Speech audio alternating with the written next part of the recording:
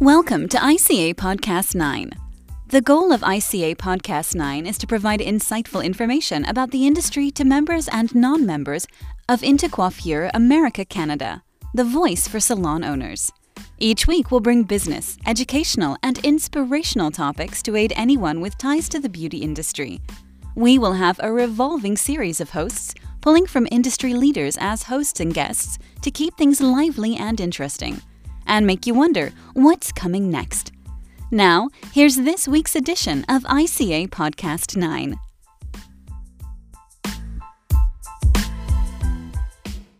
So, good morning, Ray. Good morning. So, I would like to introduce you to the people that will be listening to us. And as you know, this is Intercoiffure America Canada podcast, but we have opened it up to the industry, to the schools, and to independents, to manufacturers, everybody. So the whole industry, and we even have listeners from around the world, other Intercoiffure salons, global. So you will be, we'll be speaking to all of them through our conversation. So I want to thank you for being a part of this podcast, and also for being a part of Intercoiffure America Canada. And you've got such a huge reputation, not only in Canada, but in America, for the things that you have done within the industry and for the industry. So let's start by having you tell me the number of salons you have. And I think you have a school or two schools, right? You tell me all the things that you have related to this industry right now. Oh, well, Sheila, first of all, thank you very much for having me here today. Very nice compliments. And it's certainly it's exciting actually to note that we are really being much more inclusive, and I think that's one of the sentiments I think that is very important coming out of this last year. You know, to really open ourselves up in this world and welcome everyone into a sharing process, which only engages us all to just become better at who we are. So thanks for all of that. And I currently, and I say currently because it's always in flux. There's always a fluidity in my life. There's always a lot of change that takes place. I've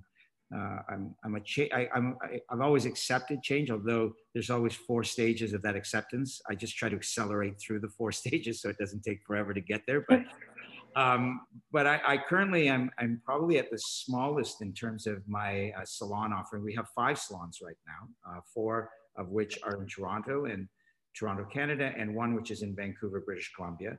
And we have 1 school in Toronto, and that's certainly you know, when with pre-COVID we had a lot more pre-COVID. We had more, and downsizing has been a very interesting part of the journey, in that understanding when it's time to say goodbye, when it's time to shut down, when it doesn't make sense anymore to continue to pursue something in life. It takes a lot of courage.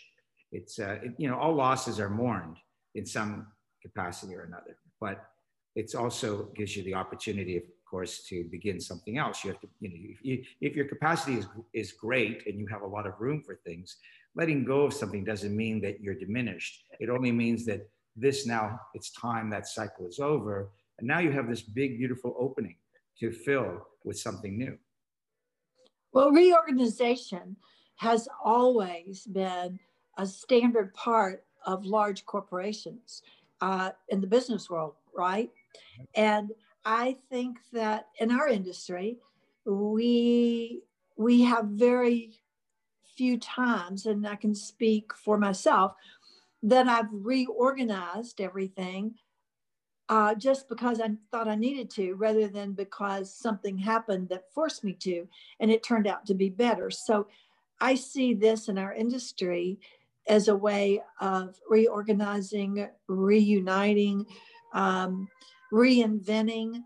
I mean, I think this is the year of RE, right? We've redone everything. So tell me about your,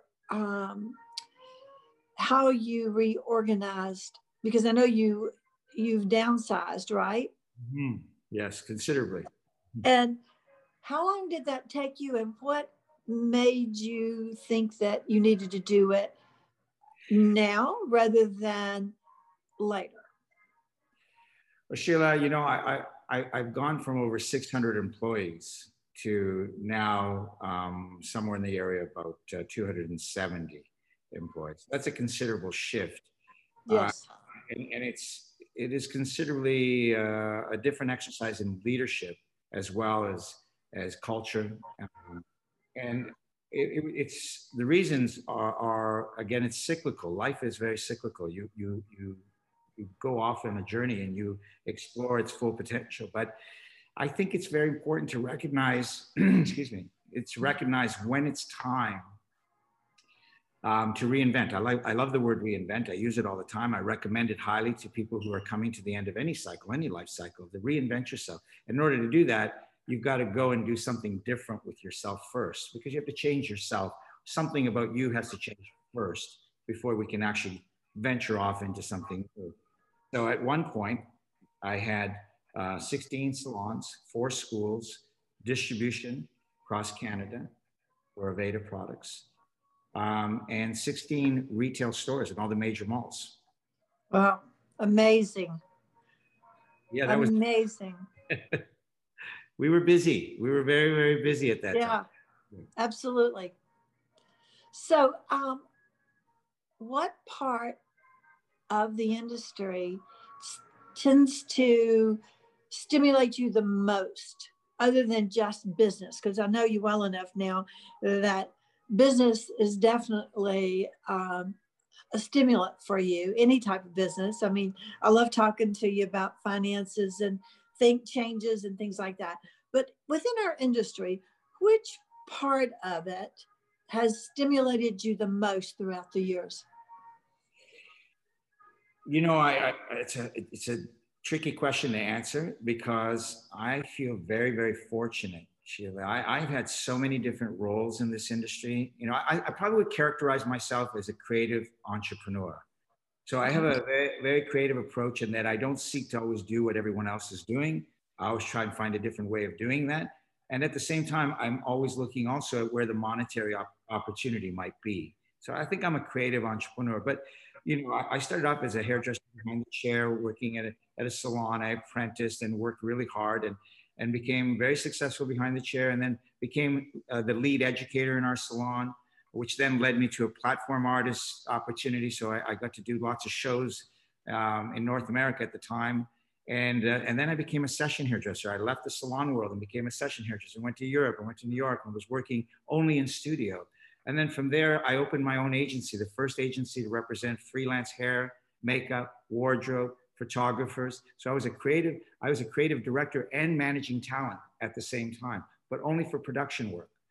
And then we opened up a studio to accompany that, because we had so many freelancers that needed somewhere to work. And we did that. And then we had a recession in 1988.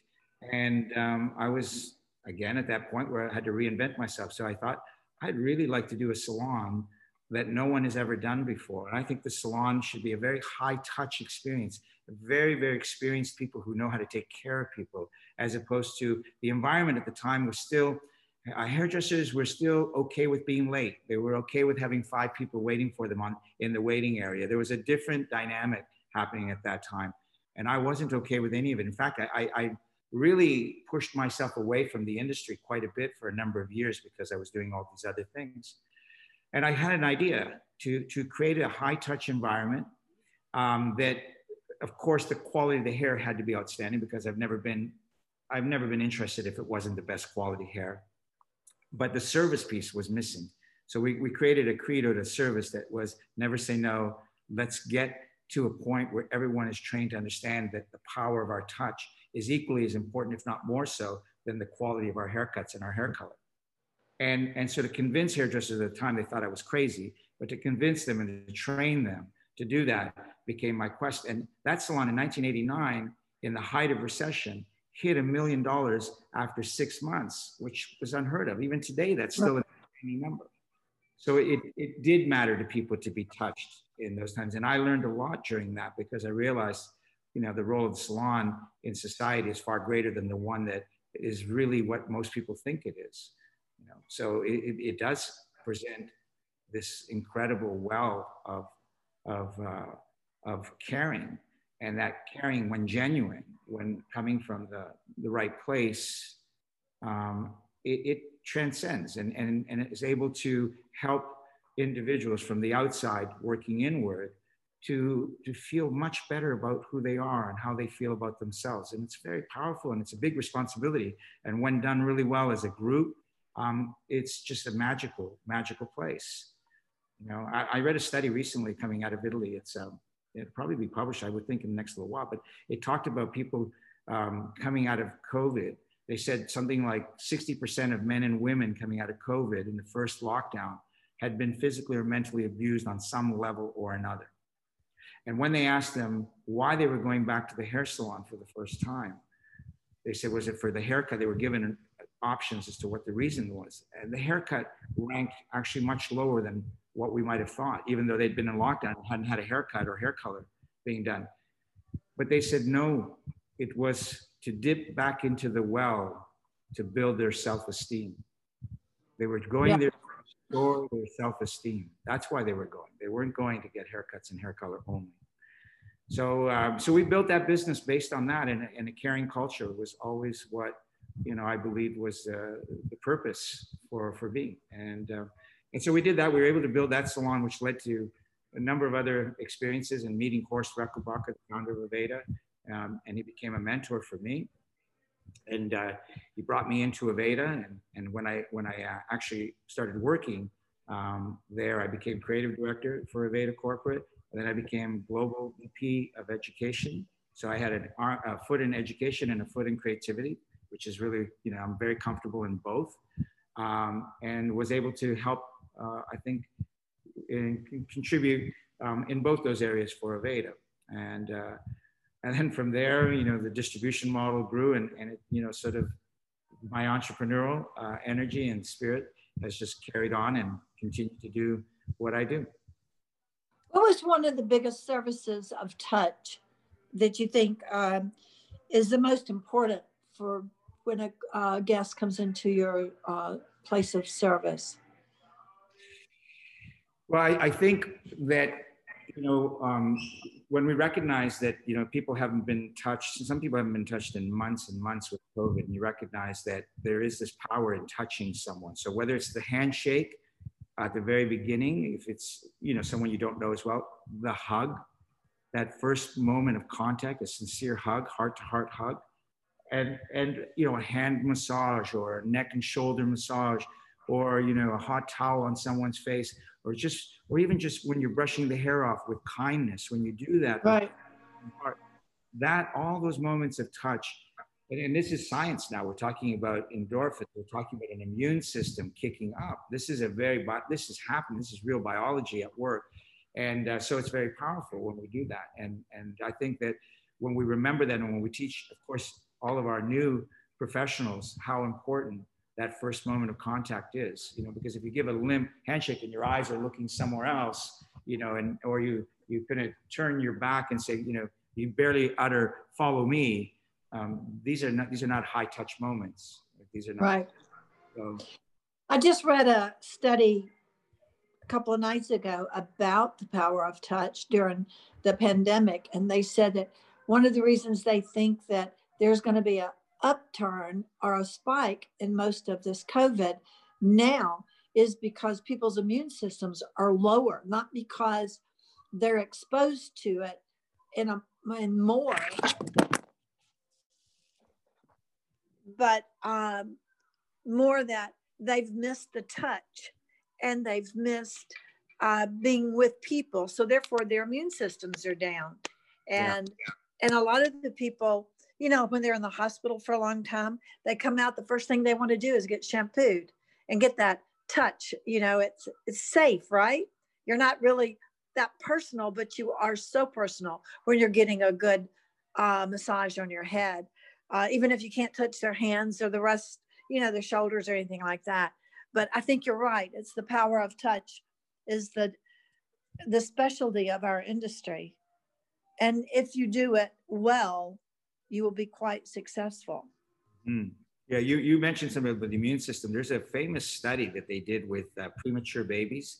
It was actually done in Florida.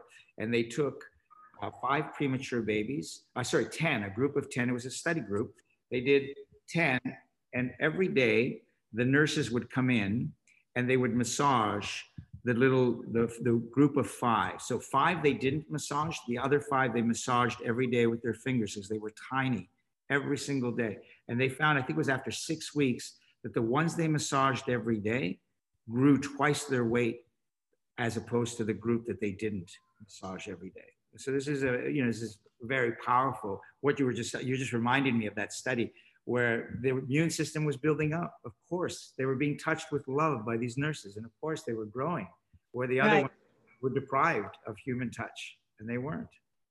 It releases so much of that internal immunity and confidence when we feel like that we're a part and we're sharing it. And it does transfer.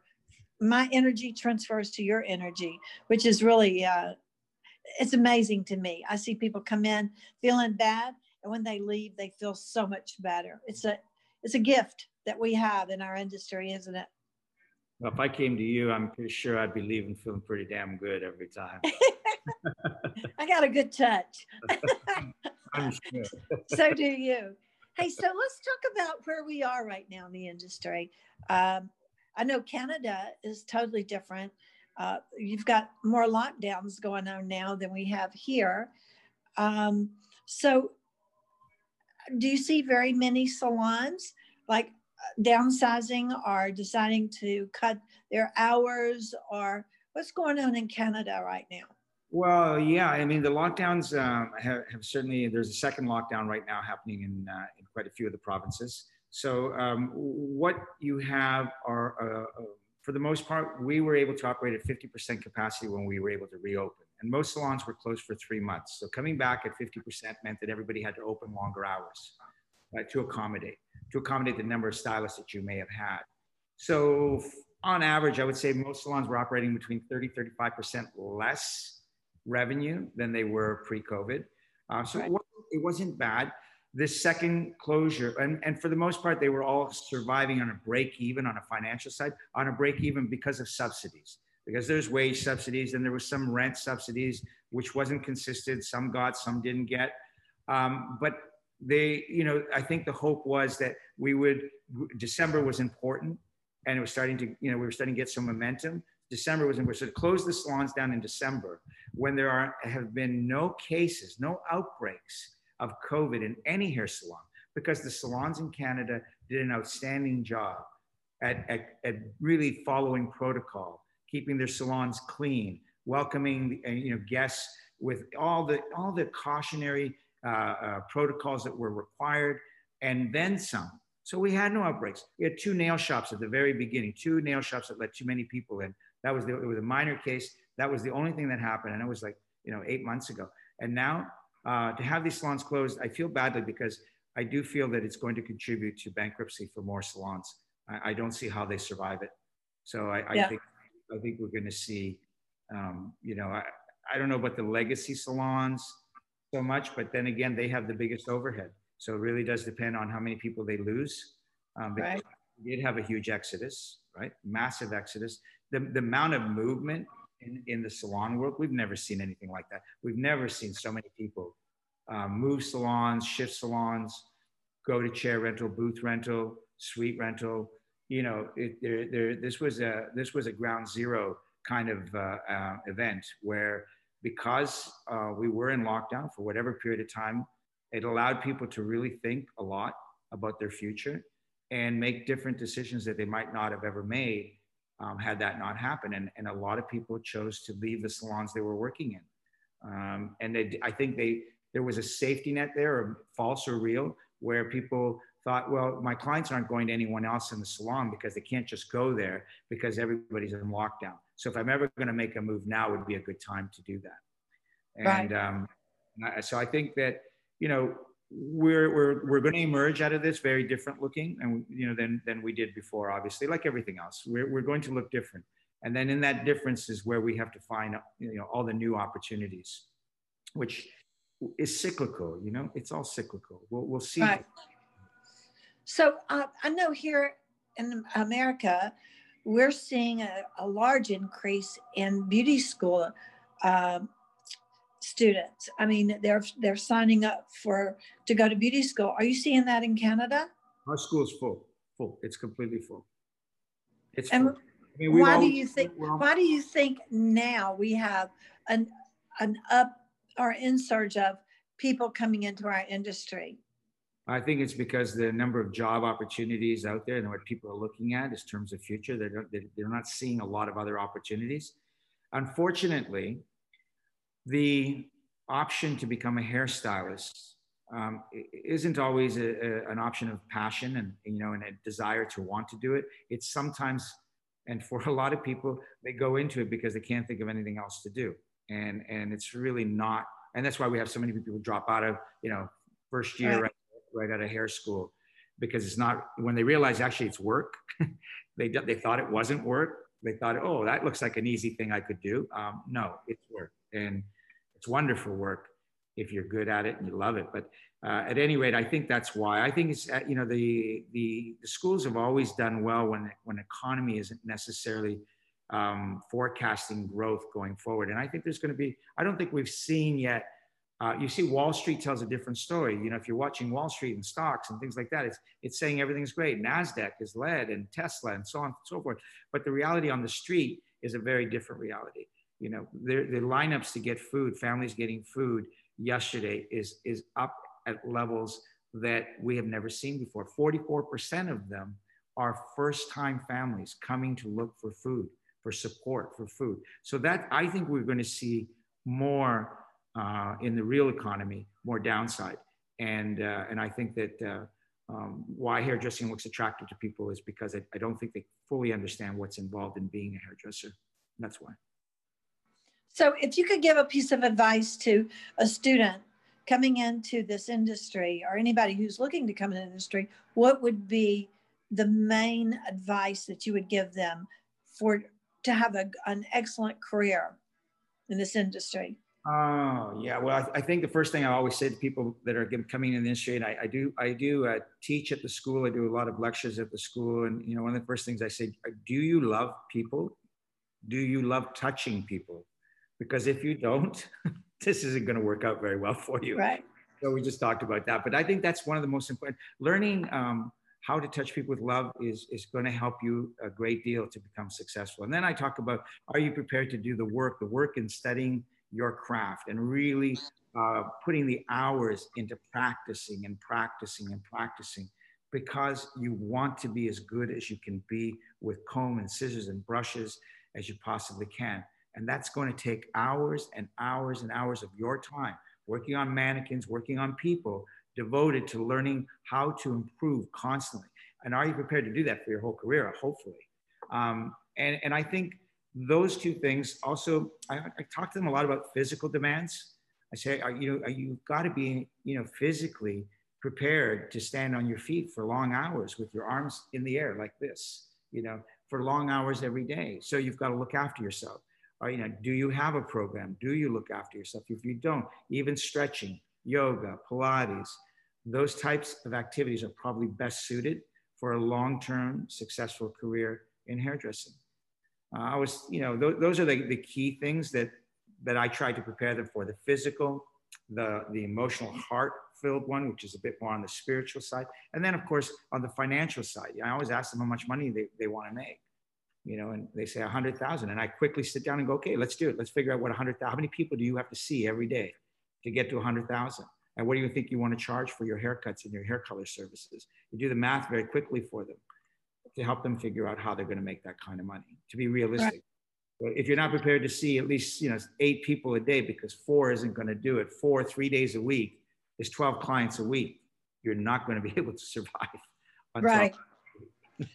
Well, you brought up something really interesting that most people don't advise the students on, and that's the physical part of it. It's not that we're actually running and doing all that stuff, but the physical part of the repetitive way we use our body and our hands can cause problems within our, and you're right, we have to be able to do stretching and movement. And it's more physical than most people realize. Indeed. So Yeah. let me ask you something else. Who was your biggest mentor? Oh, there were two that were significant. John Steinberg, who owned and operated the Rainbow Room in Toronto during right at the cusp of the 80s. It was the most outrageous place to be and do what we were doing every day. No one ever wanted to go home. We never wanted to go home. We were just always creating. We were always making. We were always working, and we loved each other and we loved each other's work. We would stop in the middle of a haircut and go over to the other chair where someone was doing a haircut and go, "Are you for real? That is so incredible." And that would turn into a photo shoot. We'd be there till midnight and no one would go home. And even though we weren't necessarily doing the hair, we were just there with our friends doing that. Right. That happened at least once, twice a week. And we did shows that we brought Irving Ruskin. That's how I met Trevor Sorbie. All of those were friends of John's. And so he was able to bring them in. And we had such a good time. And that was a wonderful period in my life. Maybe the most creative period. Crazy, very crazy, but certainly the most creative period in my hairdressing career in the salon world, outside of the session world, which was very different. And then Horst undoubtedly was a massive influence on my life. When I met Horst for the first time, he was actually on the floor of a nightclub, and we were introduced to one another. And I had been sending him images because I'm a photographer and I live in that world very comfortably. So I was trying to influence his Aveda images, which I at the time thought could be better, and maybe wrongly or arrogantly or whatever it might have been. I just thought maybe I could get his campaign. And so I was sending him images. I never got any responses and had never met.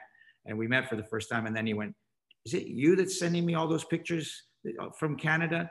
I said, "Yeah, it's me." He goes, "Oh, I love your work." And he gave me a big hug. Then he asked me what I was doing tomorrow, the next day. And I said, I was probably flying back to Toronto. He said, "No, you have to come to my house. We have a big distributor meeting. And I want you to come to it." I'd never been to a distributor meeting. And I sat beside him along with David Wagner and Paul Villeneuve, and there's 3 hairdressers. And I loved the way he conducted the meeting. Every time the distributors would want to do something, and they were all really smart guys, wonderful people. They, helped create that brand to what it is today. And then at the end, he would always, before making a decision, he'd look at the 3 of us, the 3 hairdressers, and he wanted our opinion. See, Horst never made any decisions without the hairdresser's opinion. Right? He always included the highly valued hairdresser's opinion. So I listened to him for years and years, and I realized he had a great vision. And so as the distributor and as creative director and head of education for that brand, I always tried to bring his brand to life, my interpretation of his message, his vision. So he had a very different kind of influence, but a massive one on my career as well. And my families, and, extended beyond that, family and friends and an entire network of, and how many people, we all, that ripple effect that influenced everyone. So what are you looking to add to your resume and what are you working on your bucket list? Something that you haven't done, because being the entrepreneur you are, I know that you're not sitting still, you're looking at doing something else. So can you give us a little hint of what you might be doing or want to do? Okay, if you twist my arm. Well, I, as I said before, I love this industry. I love it because it's unique, and I live in my world, and what I have been in this industry, I have gotten back tenfold, 100-fold. It's always given back so much to me on many levels. My friendships, the work opportunities. I got to do so many different things. I mean, I had 20 careers within this industry. So I never ever woke up and didn't love to go to work. It's never happened. And so I'm grateful. I'm really, truly grateful that I chose correctly, at 18 years of age. I chose for different reasons then. Obviously, I had no idea, but I chose correctly. And here I am today after 4 decades of being in the industry. And I've done a lot, and I've really enjoyed every role I've been in. But there was one I always wanted to do that I never had the opportunity to do, which was to create a new company that would make products for our industry, make them differently, with innovation, of course, and high performance, but to really try to partner with salons in a new way, to try to help salons. This is an era now of caring where the salons need help. Our industry, we can try to look down the road and say it's going to be this, it's going to be that, it's going to be this, but we have to get there. And there's a period now of the next 2 years where we have to really stay together and work together and share together. We really got to stick together. And so, I've been working on a business model, and a beautiful product line. Can I say what it is? Sure. So with my partner, Lupe Voss, and myself, we've created a hair color line that's called Color Space, which is got a lot of wonderful science and innovation in it, and it has great education support. Lupe Voss is well known, of course, for her education, and right. We've been making wonderful videos and tools for virtual, and then of course hopefully in the next 6 to 8 months, we're hoping to be back in salons doing great classes, because it's way more fun to be live, especially for education. It's way more fun. And then a business model which offers salons a profit margin per application and per gram of hair color that is unmatched, because our model, it's a virtual model. This is a pure 100% virtual business model. We are B2B. We go direct to our salons, and in doing so, we're able to, of course, eliminate so much of the waste in layers that charge for that to exist. So we're able to pass that on directly to our salons. So it's a bit disruptive in that sense. So far, we've been good for 3 weeks now, I think, and we did a social media launch. We launched our products on January the 11th, but we've had over 500 salons all register on our site for that are interested, and that we weren't expecting that much that quick, but we're very excited, obviously, to bring to market a new idea, a new concept, not a Me Too. I wouldn't have been at all interested if it wasn't, a high performance product. The product quality, it had to be better, or why do it? Education had to be a key part of it, and of course, a business model that wasn't built necessarily on just profit and greed or whatever the other motives might be that are elsewhere in businesses, period, because I'm not talking about just our industry, I'm just talking about this gave us a unique opportunity to be hairdressers thinking about hairdressers, salon owners thinking about salon owners, and really trying to find that place and how to do it. We also, a lot of what we thought about larger tubes for the environment, less plastic, less packaging, and also less time on the line, filling line. So we would pay less for that versus smaller tubes and more time. So we tried to think about environmental. The virtual model takes all that carbon footprint of all those cars with reps going in and out of salons, which they were probably, effective for 3 days of the week rather than really 5 days a week, because salon owners and stylists didn't really have time on the busier days to be able to have reps. And the reps themselves were maybe seeing 3 or 4 salons a day, with the virtual, what we're doing right now, and being able to talk and see each other this way. I mean, it's just so much more effective, and somebody can see 7 or 8 people for business purposes using Zoom. For dinner, I want to come and see you, and I want to, have dinner with you, and I want to talk to you about all the things that are important to both of us. But that's different, and different. I can't do that through Zoom and get the same effect, but I can be really effective on Zoom doing business. I can totally do that. That's great. Well, I'm so excited because you had hinted earlier when we spoke about your new venture.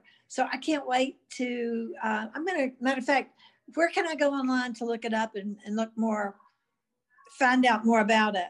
You can go to colorspacehair.com. All right. And then, of course, hopefully we're going to be a hybrid atelier in April. So maybe you can do a little presentation at the atelier. You know we want to. I know you do. Yeah, we're very excited. You know, we would have done it in October had all this not happened. We probably would have been ready to do it. But we're very excited. You know, the new brand company is called Collective Beauty Brand. So one of the things I just want to say here, I have the opportunity, I'm going to share with you that this is only the first brand coming out, and that in 7 months we have another baby coming out. So there's something else happening too. So we will have an opportunity to share all of that at our atelier and be very excited. Perfect. Well, I am so excited about what you're doing and about what you've done and what you've given back to the industry. But best of all, I'm so happy you're part of Intercoiffure America Canada. And now that you're on our board, it's been a pleasure working with you. And I can't wait for us to get together. I can't wait to see your new baby. And I cannot thank you enough for always being willing to share, and also for being on this podcast. Like I said, it's going to be open to the whole industry. So it's going to be pretty amazing to see where we are in another year. I'm excited about 2021. Yeah, me too, Sheila. You know, I'm super excited, and I want to thank you for your leadership on the Intercoiffure team, this board of people. I really enjoyed. I love the atmosphere of Intercoiffure. I love how willing everyone is to help each other, to share the support level. I've never seen that anywhere. You know, I mean, I came from a great network, but Intercoiffure is really special in that sense. I really am enjoying it. I'm learning probably more than I'm probably providing back because it's so new to me, but I'm hoping that I can give back even more and help out. And 2021 is going to be just fantastic for all of us. Yeah, I think so too. I think our industry is going to start going up. And I think the salon owners, you know, I always felt like that somehow or another we gave up our industry as the leaders, because we're the recipients of the schools, we're recipients of the products, we're the actual group that should be driving the car of the industry. And so some unknown reason, we got so busy in our own businesses that we didn't stay in control of the industry and be a part of it. And now I think Intercoiffure has become the voice of the industry. And I think salon are going to grow in the next 2 years. I think we're going to see a lot of maybe the independents looking for team-based involvement, how to maybe become more specialized in a field. And you know, and I know, if you just want to be a colorist, that's great. But you got to work with a team that has some good cutters, you know, to complement that consumer that's coming into you. So I really think that now with all of this, I think it's made Intercoiffure become stronger because of the leadership within our organization and the inclusiveness of wanting other people that no matter what level they are in a salon, but to be a part of us. So I think we're going to grow. And I think that we will be driving in the driver's seat of the industry in about a year or two. Yeah, I agree with you. I'm very excited. It's a kind of a little bit of a renaissance in a sense too. You know, it's really such a vital energy right now. And there's going to be a need as well. There's going to be people that are really going to be reaching out that are going to really need support. They're going to need Intercoiffure in a different way. You know, I think its purpose is probably, you know, very timely right now more than ever. And as you said, there's so many different, I think, new models of business that will come out of this. I think that the you know, the group pay, even the partnership concept, you know, where we've seen in many other professions, we see partnerships in you know, in law firms, for example, you see partnerships. you can grow to become a partner. And there's always been groups that have played around with that concept and done it. But I think more than ever, I think that particular concept is going to become more attractive, because I think, for salon owners who've been, as we say, cyclical, every 5 years, if you're rebuilding your salon, if you're losing people every 5 to 6 years, or every 7 years, whatever your cycle might be, at some point after the third time you've had to rebuild it, which meant you made money for 2 years, only to lose money for 3, to make money for 2, to lose money for 3, you get tired. And you get, that fatigue, I think, it's disheartening, and then culture starts to break down. And I've seen, I've been 4 decades here. I've seen that over and over again. So I think the model has to be, re-examined sometimes too, not everywhere, but I think there's an opportunity for certainly a little bit more variation, depending on what kind of leader you are and what kind of culture you want to build, but maybe a bit more of a collective approach. Certainly, most of the youth of today want to have a voice in how things are. So if they want to have a voice, I think they should have an opportunity to also, have a part of the responsibility, because it's just a voice is easy, but a voice and the responsibility alongside with that sometimes helps the evolution of the thinking of the individual. Right? So, I think it would be something to look at for sure. I was talking to someone the other day. They were saying, I have 6 stylists. I lost 4. That's 40% of their revenue, and they're down an additional 25% just on straight dollars from the year before. So, and they were asking my advice, and obviously I always talk about the 5 key drivers of successful business, and one of them is always having a feeder system, always having people in training. That's an investment. You need to factor that into your business model, to have a feeder system. And so I was saying, what's your feeder system? And again, well, we didn't bring them back because we didn't want to spend more money. And so we lost the 3 people we had, and we're not using assistants and so on and so forth. But if you don't have a feeder system, that's a problem in and of itself. But having people have the opportunity at least to elevate themselves professionally and giving them opportunities, I think is going to become very important for the future. I do too. Well, I thank you for your time today. And I can't wait to see you in April. By the way, I'm going to put a little plug about where we're going to be. You know this because you're on the board, but we're going to be in Memphis simply because of the financial. We have enough contacts here. I don't have to sign a contract in advance. I can sign a contract 30 days out, and I've got the space on hold. So, I'll bet you there's a lot of people who have never been to Memphis, myself included. I've never been. I'm so excited to come. I'm really excited. If you like music, barbecue, and rock and roll, then you're going to love Memphis. I look forward to seeing you in April. And of course, I will be talking to you soon. But thank you for your information. Thank you for being a part of this podcast. Thank you very much for having me. Okay. All right. See you later. Bye-bye. Bye now.